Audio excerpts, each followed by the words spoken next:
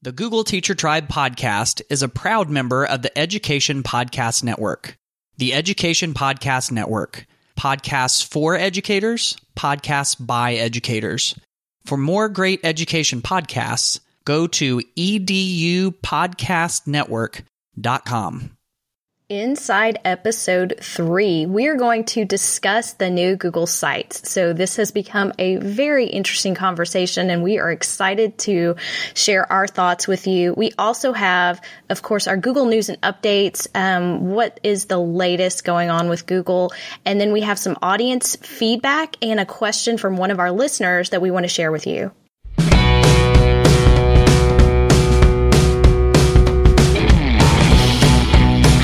Welcome to the Google Teacher Tribe podcast, your source for the latest news on Google for education, tips, tricks, and teaching ideas you can use in class tomorrow.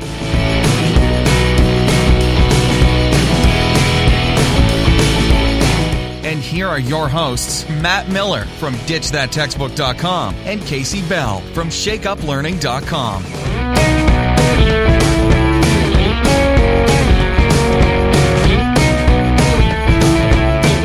As always, Google's got some news and updates, and we want to keep you updated on some things that we think that you're going to love. And the one that I wanted to tell you about has to do with YouTube.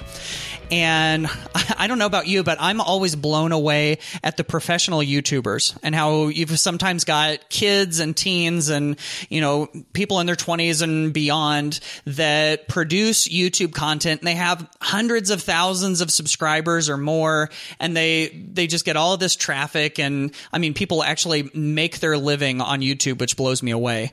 And a brilliant move that I think that Google is making is they're harnessing the power of those YouTubers to create educational content.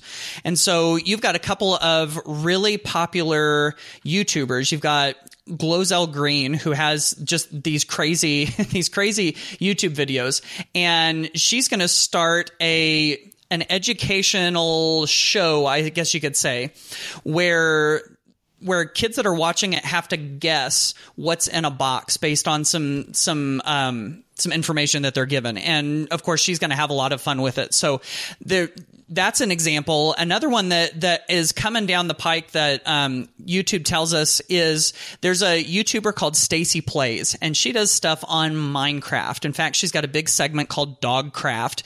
And so she's going to do these things called Minecraft field trips. Now, I know my own kids are pretty much smitten with Minecraft. They love being able to build things. And so I'm thinking being able to pull those two things together, Minecraft and field trips, to get that educational content packaged together like that makes a whole lot of sense. So those are some things that are coming. And then YouTube's already got this thing called Learn a Language. There's actually a hashtag Learn a Language, where there are all of these really good educational videos made for kids to help them learn languages like, I mean, you've got Spanish and French and Italian. You can do Japanese, Arabic, Mandarin, Chinese, Russian. There are all of these videos out there. And of course, we've got links to all of this in the show notes at googleteachertribe.com/3. That is awesome. You know, the mashup of YouTube meets Minecraft kind of blows my mind.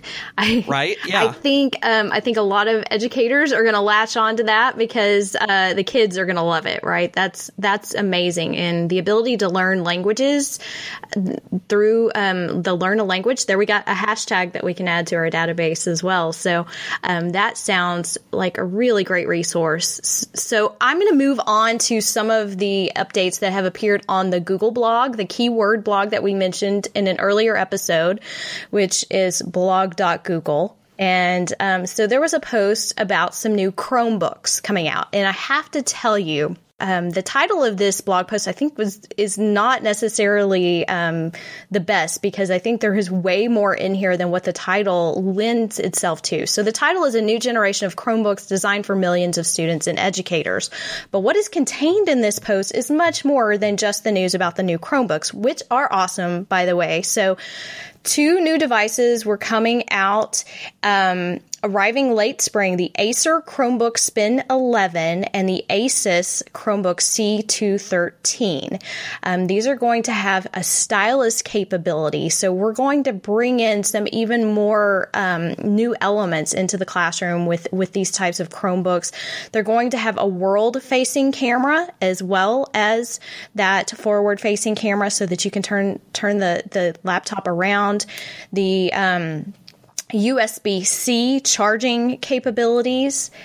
And what a lot of educators have been waiting on, this is big news, is the ability to use Android apps on Chromebooks. So they announced this last May, and they told us it was coming. We're waiting. In fact, we've had some questions about this, but in this blog post, they say in the coming weeks, again, we don't have an exact date, but Chromebook administrators will be able to create a library of approved Android apps and install them on select managed Chromebooks. So that's the admin panel level, but yes, isn't that awesome? So students are going to be able to access Android apps like Toontastic and Science Journal, and have learning both online and offline. And it gets better. Adobe has also released a suite of Android apps that are optimized now for the Chromebook. So Adobe Creative Cloud apps, including Photoshop Mix, Lightroom Mobile, Illustrator Draw, Photoshop Sketch, Adobe Comp CC, and the Creative Cloud Mobile, will be available for free download, expanding the creative options for students and the capability of stylus and world-facing camera. Matt, I think I have like 12 blog posts just coming at me from this one article. And I'm ready to read them. So, and there's also, again, still more. I'm not done. The creative apps on Chromebooks. So they are making more of those available in suite sort of downloads, like with WeVideo and Soundtrap and Explain Everything. But there are some updates to Google Classroom that make this post even more powerful. So now that we have the Classroom Android app available on Chromebooks, this opens up new possibilities for students and how they use those devices. So with the help of that stylus-enabled Chromebook, students can now complete their math homework by hand or sketch a visual for a science project by annotating documents directly in the Classroom app. Oh my goodness. I'm like getting giddy over here. Yeah. Like mind That's blown, amazing. Right? So we're really hitting that crossover point. It's always been, okay, well, the tablet versus the Chromebook, and now they're really giving us both. And so, the ability to do that, and, teachers are going to be chomping at the bit to get their hands on these new features and these new Chromebooks. They sound awesome. Oh my goodness. I'm chomping at the bit to get my hands on one of them too. I mean, the camera in and of itself, I mean, that's one of the things that I've loved about the iPad in the past. I've been kind of a proponent of Chromebooks if you're going to do a one-to-one initiative, and now even more so if you've got the camera facing out. That opens up so many more creative abilities with photography and video and all of that. And of course, the stylus, I love to sketch on my iPad as it is. And people have always asked me, well, what if you wanted to sketch on a Chromebook? And I've always just had to say, there aren't a whole lot of options for that, but it sounds like that's about to change in a big way. Yeah, I think this is really going to open up a lot of creative outlets with the Chromebook. You can create, but we have sort of been limited in what we can do and create just with that regular Chromebook. So I think this is really going to bridge that gap between the tablet and the regular laptop style Chromebook that we're used to. So super excited to share these updates with you. So check that out. The links and all of the details, of course, are in the show notes. So I know Casey and I have been hard at work on some blog posts, and we wanted to call your attention to just a couple of them. Now, I know for me, over on ditchthattextbook.com, I recently published a post called Preparing Students for a Startup Entrepreneur-Driven World. And this blog post really was sort of born out of a podcast that I started listening to, another education podcast. It's called Start Ed Up. and it's created by Don Wettrick, who is a fascinating teacher here in the state of Indiana with me, and he teaches this class called Innovations, and it's kind of like 20% time or Genius Hour, only it's an entire class where kids kind of come up with a project or something that they want to do, and they carry it out to completion. And so Don and one of his former students have started this podcast that's geared towards educators and people engaging in startups or entrepreneurs or whatever, and even just for students, just to kind of bring the whole business world, entrepreneur, startup world together with the education world. And he's got some fascinating guests, and probably the best one, the one that I really enjoyed, was Jeff Hoffman, who was the creator of Priceline.com.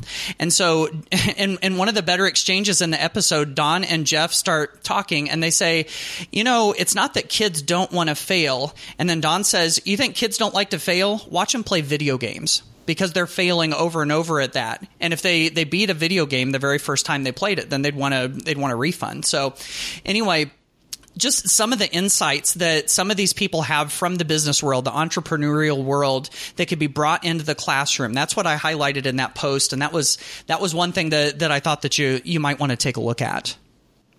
I love that idea, Matt. And you're so right about kids failing in video games and all kinds of things. They just seem to try harder and want to reach that goal. And so I love that idea. And the entrepreneur-driven world is really changing things too. So I also have something that I would love to share with you. And actually, it's because I need your help.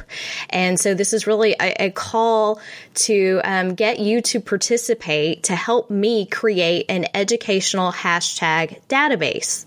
So everything has a hashtag these days, right? I don't know what they all mean. Do you? I read lots of posts and I see lots of hashtags. I have no idea what some of these stand for, or if they're chats, or what the purpose is. And so I want to be sure that I know how I can best support teachers and use hashtags to reach out to certain groups. And I would love to create a searchable database of educational hashtags. And so if you go to the link in the show notes, which is googleteachertribe.com/3 for the third episode, you will find a link to this blog post, which has a Google form embedded there. And so whether it is just a regular hashtag or a chat, please help me build this resource. And it will be similar to the Google Chrome app and extension database that I built using Awesome Tables. So once I have enough there, I will go ahead and create that hashtag database. Of course, we will include our Google Teacher Tribe hashtag, which is GT Tribe as well. So be sure that you're using and sharing that one as well. Wow. Yeah. And that's something that I want to go check out myself. I know, I'm sort of in the same boat with you. Sometimes I don't know what all of those hashtags mean. And I've heard people say, and I agree with it, that the hashtags on Twitter are the gold for educators. And that's where you can find your tribe, so to speak. Of course, I had to squeeze that word tribe in there, right? But that's where you can find the like-minded educators, and I think anything we can do to make them a little bit easier to find is good. So that's one. I don't know about all the rest of you, but that's one that I know I'm going to check out too. So Casey, I have a quick confession that I want to share with you and our listeners. You ready for this? Tell me more, Matt. All right. Well, for the longest time, as I've presented on Google Tools and used Google Tools, I'm always usually enthusiastic about sharing them with other people. But there's one particular one that I just couldn't give my own recommendation to, and that was Google Sites. I mean, it used to be clunky, and it was difficult to use, and it wasn't user-friendly. But now, thank goodness, Google Sites has had a makeover. It's been totally redone, and it's looking much better than ever, wouldn't you say? Oh, yeah, I totally agree with you. And, I have done a lot of Google training over the years, and Google Sites is one that I always say is an acquired taste. So, because it really is sort of just clunky and the navigation is terrible, but the power always lied in how it connected with the other Google tools and the ability that we could use to embed those things. So, it was always one of those things like, let me just show you what it can do before you give up, because it looks so antiquated. But the new sites is just, they started from scratch. They didn't do an update. This was a complete redo from the bottom up, and it's beautiful. Before Google Sites got this overhaul, I used to use Weebly a lot for website creation. And the thing that I loved about it was that you can drag and drop things all over the screen. It gave you so much design customization. And now, thank goodness, the new Google Sites has that. First year of Shake Up Learning was on Weebly. Well, there you go. All right. Well, now people don't necessarily have to go to Weebly, because you get that same drag and drop interface with the new Google Sites. All you have to do is go over to the right side of the screen and click on what it is that you want to add. It shows up on the screen, and then you can just click and drag and just move it wherever you want. And for me, that's one of the huge, big improvements right there. Yes, absolutely. And the auto save feature is huge, because that was something I always had trouble with. Everything auto saves these days. So with the old sites, you had to actually remember to click save. So as you're creating, you don't have to worry about that anymore. So you've got that drag and drop, and you can add new pages and do all of those things without having to worry about that.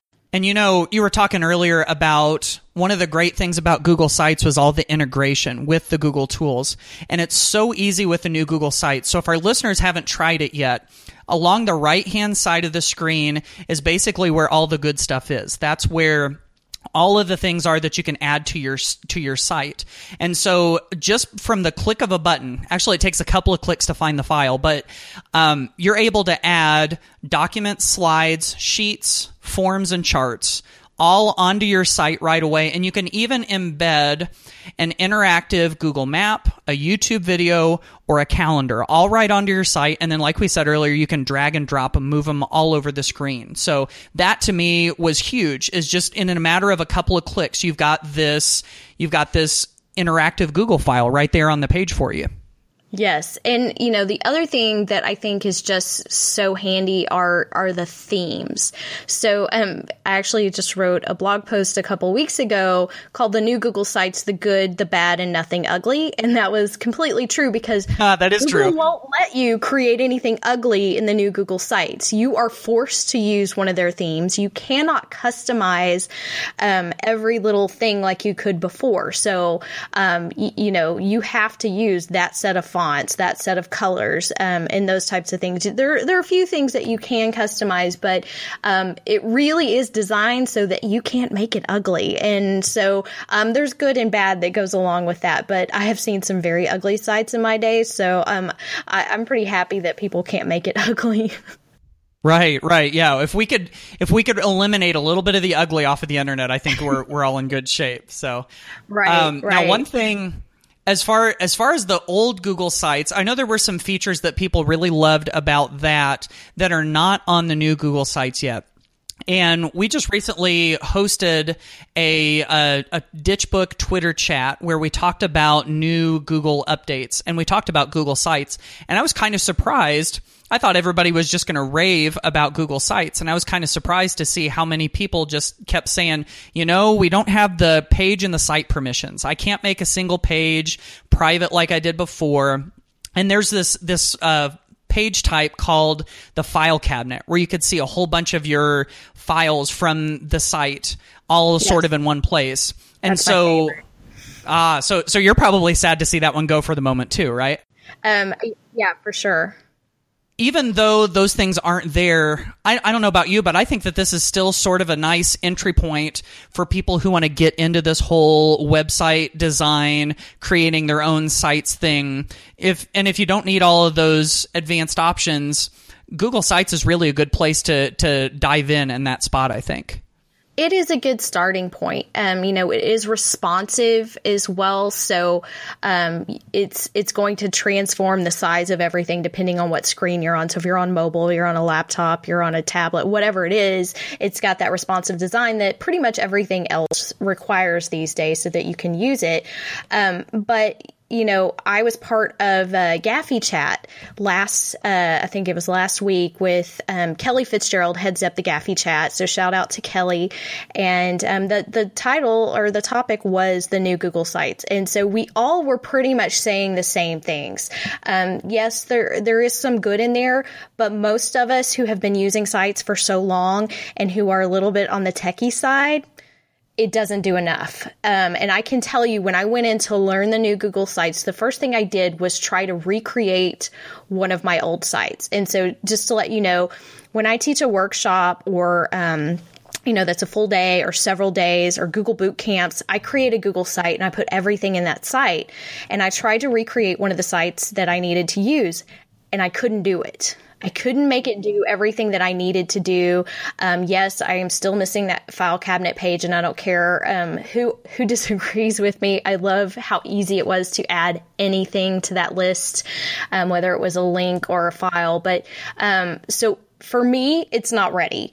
That again is just my own thing. But another teacher shared in Gaffy Chat about how she shared it with a kind of a tech newbie, technophobe type of teacher, and she's off and running in just a few minutes. So the ability to create a site within just a few minutes, we can't ignore that. And so I don't want to negate those types of factors, but I think the rest of us are just sort of waiting for Google to add some of those updates. We don't have true embed code yet, which is huge for some of the things that I know I use Google Sites to do.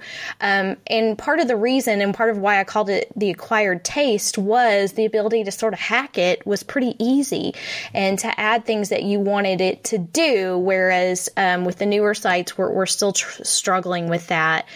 Something else that I've had some questions about is the publishing side of the new Google Sites works a little bit differently.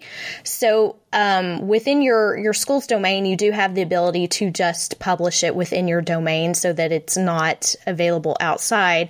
But I think there is a little bit of confusion between adding collaborators and actually publishing. So even though it auto saves, you do have to click publish to make it viewable to others. So that there's a little bit of confusion in that, and making sure that they can actually see it. So I think there's just some things that we're still waiting on. It's not perfect yet, but it is beautiful.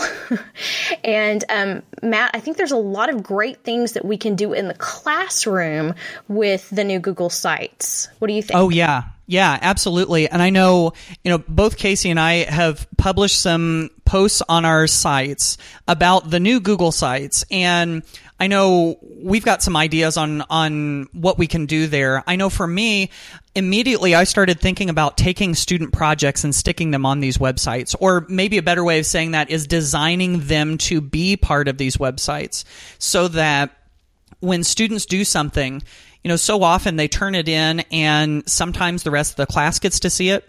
Sometimes they're only doing it for that audience of one, the teacher. When you just turn it into the teacher, it gets graded and then handed back. But with all of that hard work that they do, if they can put that out on the web to an authentic audience, even Common Core state standards refer to the authentic audience. And so that's a no-brainer, I think. I think it would be great for doing parent portals where you can put some information that parents might want, or even making a video repository site where if you've got all of those little quick explainer videos that you might refer to, instead of trying to show kids where that is on YouTube, just say, hey, go to the website and it's there. So those are some things just right off the top of my head that I think you could do.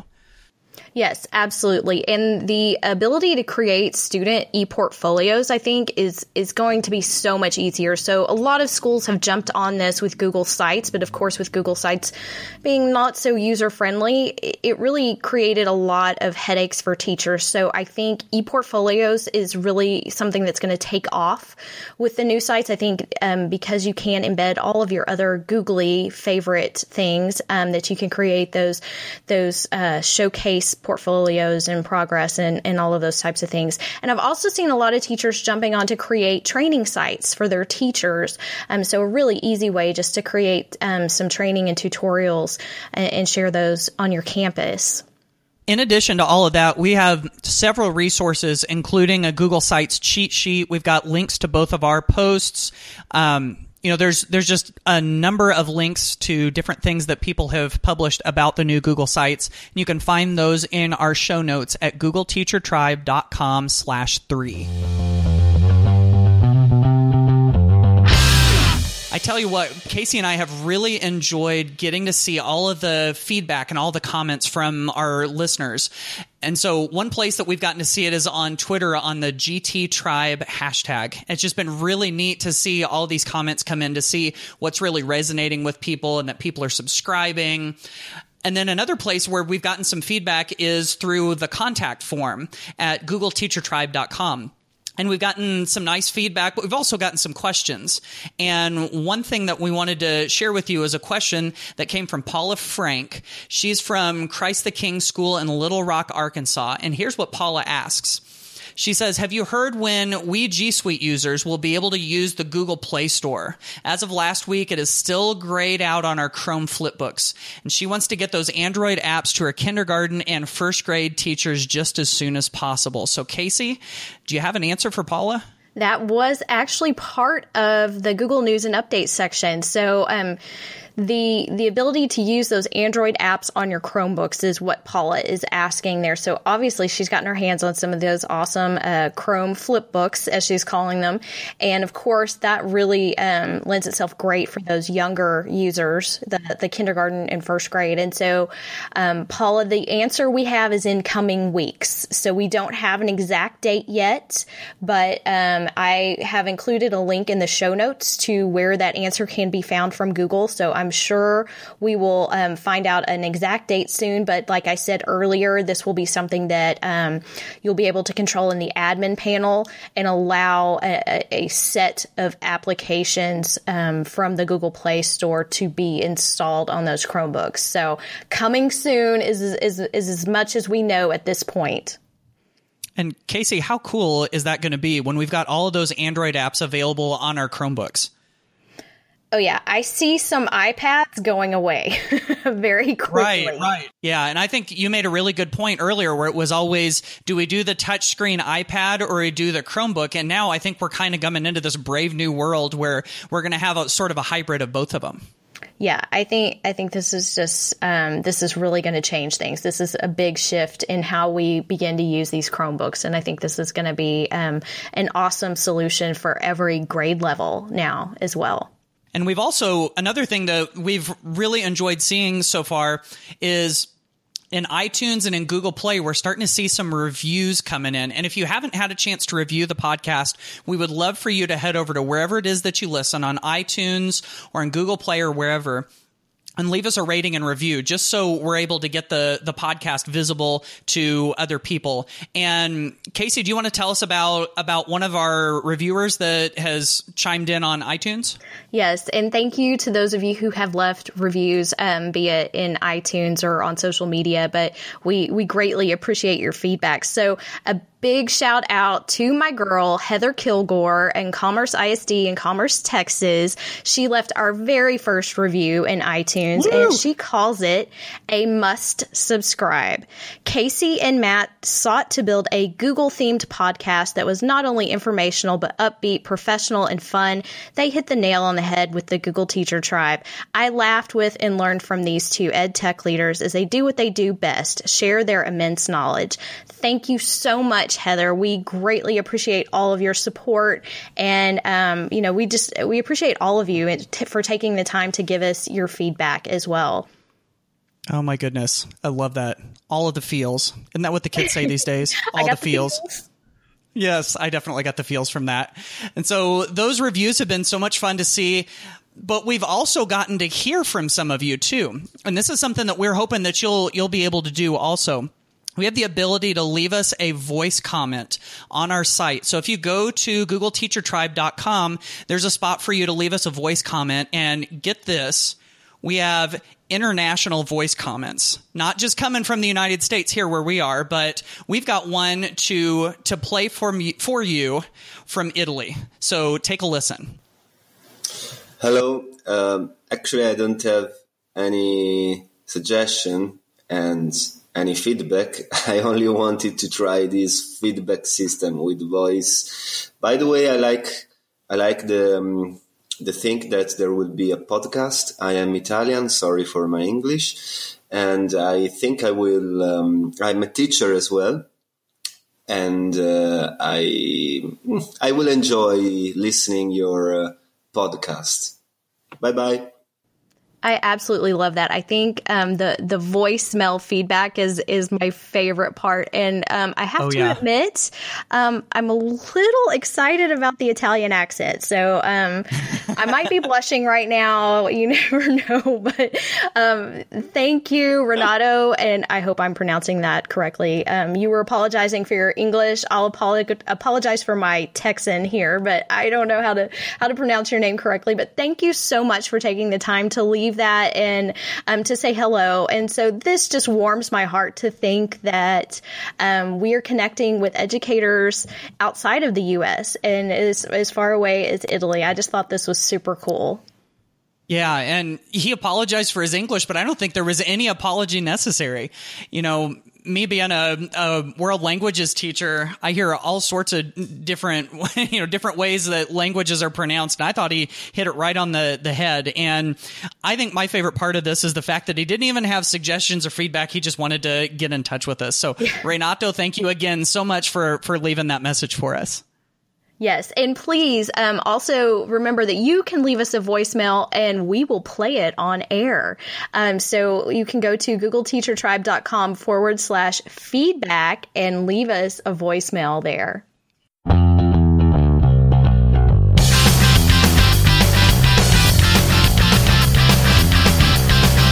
Well, that wraps up another episode of the Google Teacher Tribe podcast. And so hopefully now you know a little bit more about that new Google Sites, which is pretty awesome. And so if you haven't checked it out yet, you might go over to sites.google.com and just start up a site and kind of play with it and see how it works. I think that's the best way to experience things like that. So hopefully you'll give that a shot. Yes, and as always, we want to remind you about our VIP list. So if you have not become a VIP member of the Google Teacher Tribe, please go to our website, googleteachertribe.com, and subscribe to our mailing list, and we will send you a super cool VIP member badge. All right, another fun episode in the books. Thank you so much for listening, and we'll see you on the next one. Bye, y'all.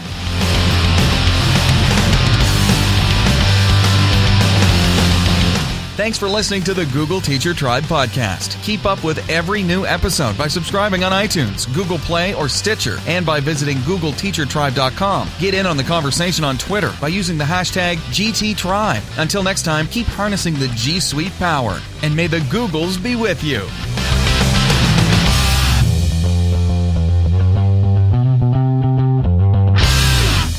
Okay, you know your computer hates you when you keep all those tabs open, right? Hey, that's how I operate. That's why I have this very expensive iMac. Yeah, tab addict. Hoarder. I'm a tab hoarder. Tab hoarder. Okay, sorry. Didn't want to insult you with the wrong word. I use that phrase when I train on Chrome. Yeah.